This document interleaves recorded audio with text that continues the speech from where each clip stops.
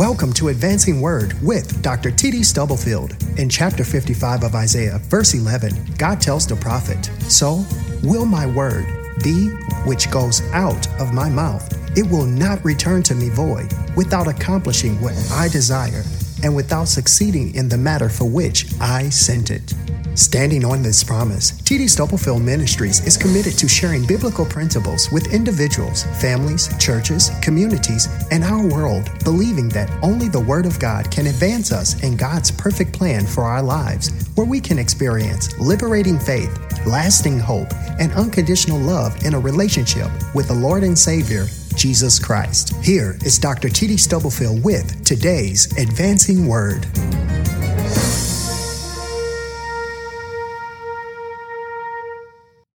Chapter 8 of Jeremiah. I want to encourage you to read the entire chapter as you have opportunity, but I want us to focus on verses 18 through 22. Jeremiah chapter 8, verses 18 through 22 in the King James Version. It reads, "When I would comfort myself against sorrow, my heart is faint within me. Behold, the voice of the cry of the daughter of my people, because of them that dwell in a far country. Is not the Lord in Zion? Is not her king in her? Why have they provoked me to anger with their graven images and with strange vanities? The harvest is past, the summer is ended, and we are not saved. For the hurt of the daughter of my people am I hurt. I am black. Astonishment hath taken hold on me. Is there no balm in Gilead? Is there no physician there? Why then is not the health of the daughter of my people recovered?" Amen. Amen. May the Lord bless his word. I want to share this morning from this text in Jeremiah and its larger context in the Word of God. I want to talk about living with the questions. In this passage, Jeremiah laments. He grieves. He sorrows for the plight of Israel. Thousands of his kinsmen have been taken into bondage. They're living in captivity, forced captivity in Babylon. His anguish is demonstrated not so much by the answers he gives, the declarations that he make, but rather by the questions that he raises. If you read this chapter and its prophecy, there is one question after another. The questions in this chapter constitute some tragic parade, some sad processional, as he raises and as God raises one question after another. In fact, there are almost as many questions in the chapter as there are verses. I counted 14 questions in the 22 verses that constitute this chapter.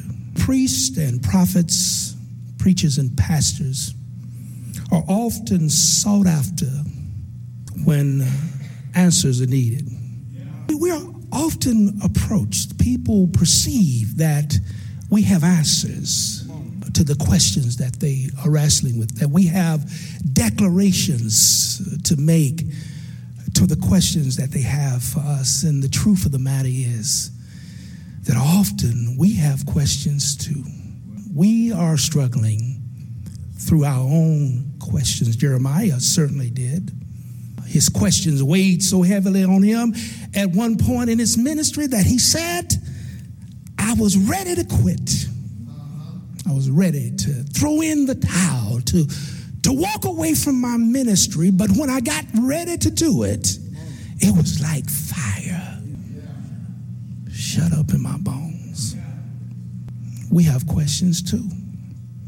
Anybody that tell you they don't are not telling you the truth.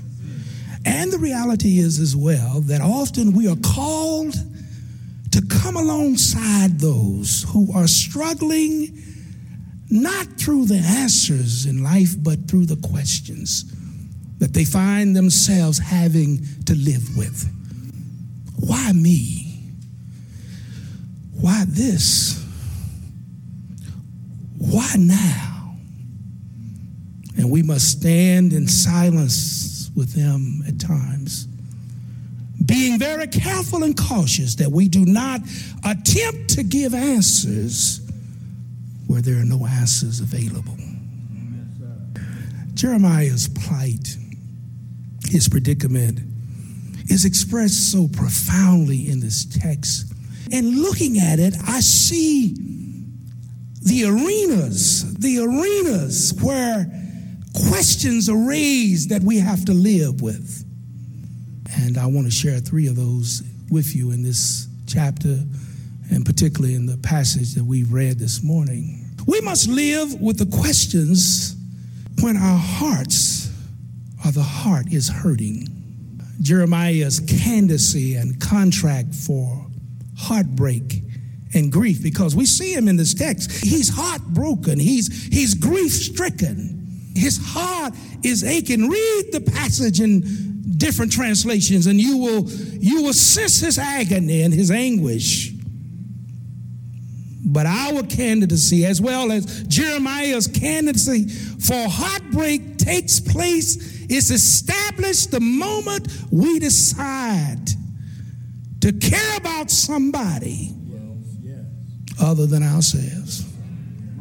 The only way you and I can avoid heartbreak or heartache in life is that we sequester or seal ourselves in some dungeon, lock our affections and our love away, and refuse to let anything in and let anything out. But because we choose to love, and because we choose to be loved, we experience heartbreak and heartache. In this passage, Jeremiah's heart is the flywheel that drives the fountain of tears. In fact, it's an interesting note here. This is just a teaching point. In the Hebrew Bible, there are 23 verses in chapter 8, because while in our English versions, there's a separation at verse 22 and then chapter 9, verse 1. But actually, the 23rd verse is Jeremiah saying to God, "Oh, that my head was a fountain of tears, and that I could weep for the slain of my people day and night." Jeremiah's tears is the fertilizer that enriches the ground of his suffering. The contemporary church can follow Jeremiah's example. We don't cry enough. We don't cry enough for the stuff that we see happening in our society. It's almost as if we become somehow anesthetized. We've heard so much stuff that we've somehow insulated ourselves. We've locked our ability to weep up. We don't cry enough. These events raises questions.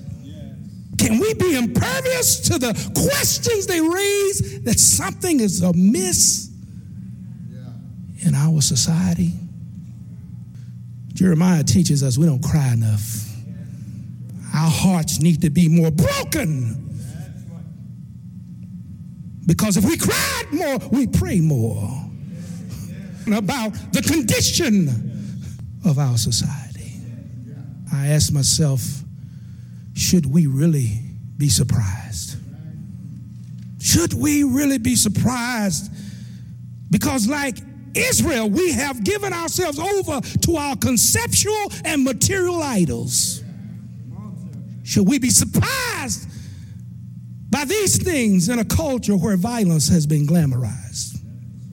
The Bible has been ostracized, where prayer has been marginalized, where marriage between a man and a woman has been vilified, where authoritative truth and tradition has been minimized, and where sex money and power has been idolized.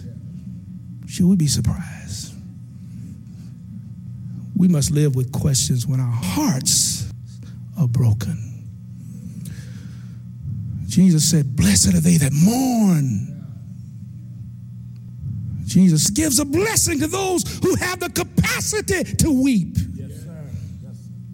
He says, blessed are they that mourn, for they shall be comforted.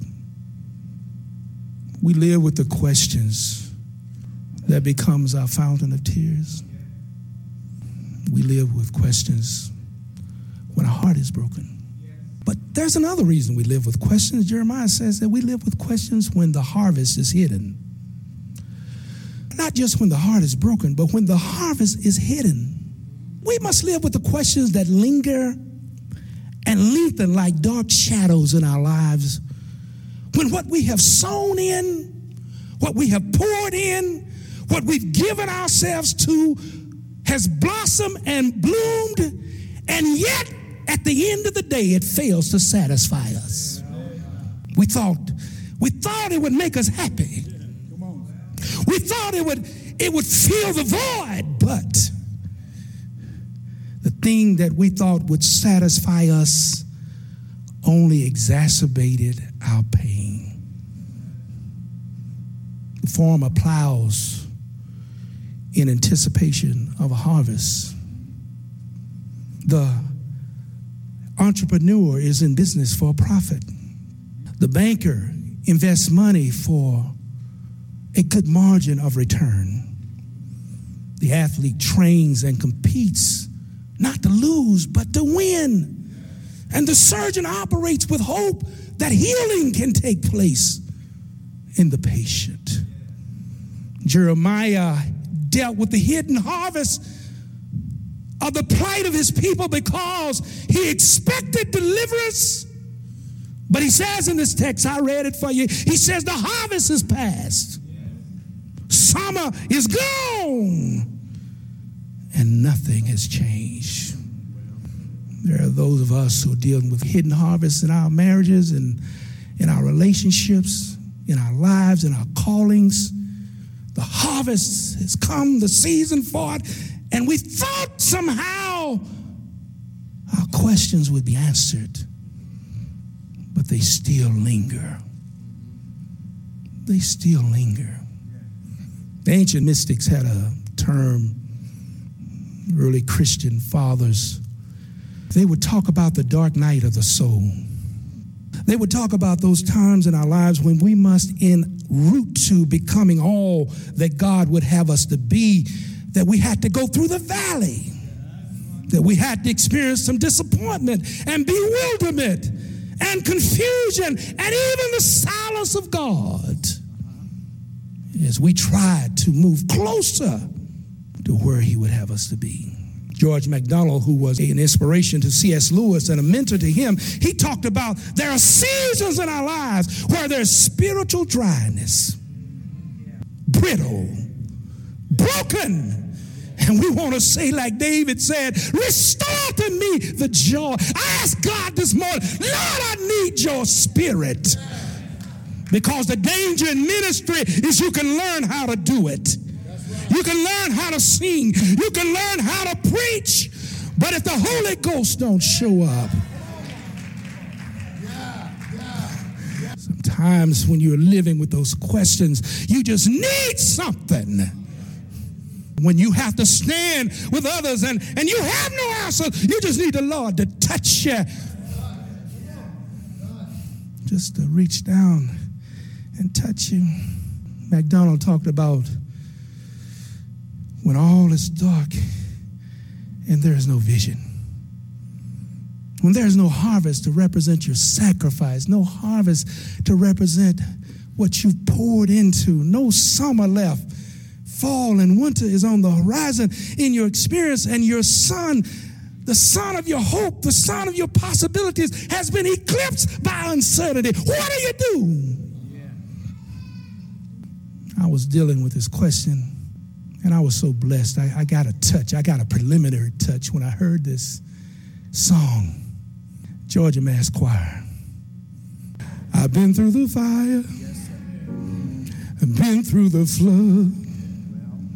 Broken in pieces. Left all alone.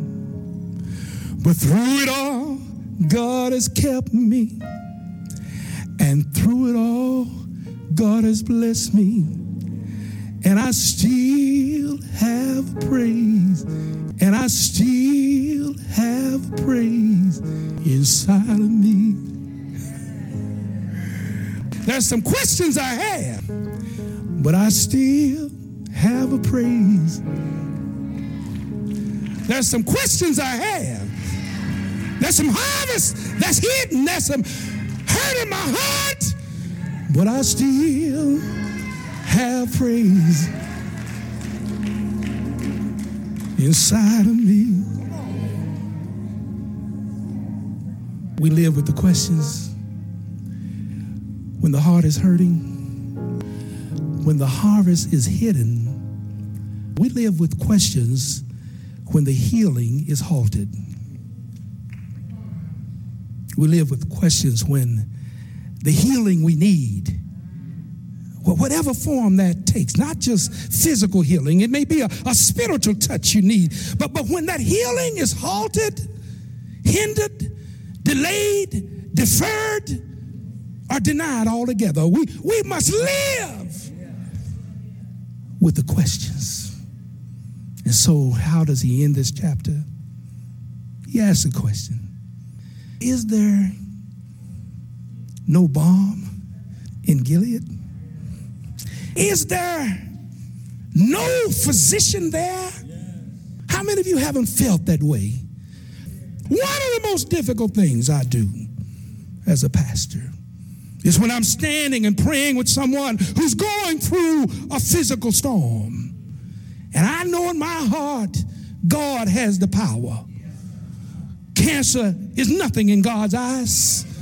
Heart disease, diabetes, none of that stuff is too hard for God. And when I'm standing there as they grapple with the question of their own well-being, knowing God is able, and I hear Jeremiah ringing down the corridors of time. Is there no balm in Gilead? Is there no physician there? In Gilead, ancient antiquity studies show that there was this balm from a plant that was used in healing. Everyone knew that if you wanted healing, you go to Gilead because there was balm there. But you know what happened? Our ancestors, the black slaves, they took that question and through faith, they straightened out that question mark. See, that's what you got to do. You got to take your faith and you got to press. You got to press your faith up against that question you are dealing with, whatever that question is. And when you get through pressing it out, the question mark will be gone and there'll be an exclamation point. There is. I wish I had somebody here. There is a balm in Gilead. There is. There is. There is a balm. Oh, Lord. There is. There is a balm. It's not a question. It's an exclamation point. God is still on the throne. I know there's a balm in Gilead because he came down through 42 generations. He died on an old rugged cross, but early Sunday morning,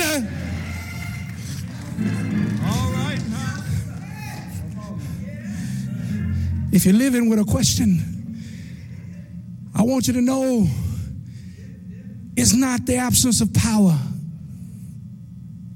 God can, but God does not always do it. Or he does not always do it when we ask him to. But don't you ever doubt. Don't you ever doubt that God can. Do I have any witnesses in here?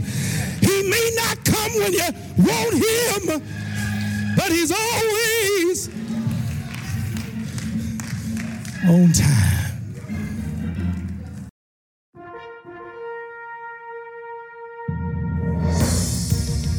You have been listening to Advancing Word with Dr. T.D. Stubblefield. We pray that you have been encouraged with what your ears have heard and your hearts have felt. Explore our website at tdstubblefield.org for more information about us and to obtain resources provided by T.D. Stubblefield Ministries. Until next time, be blessed and remember to stop stressing and start stepping, advancing in faith, hope, and love by reading and applying the Word of God so you can stand on certain truth for uncertain times.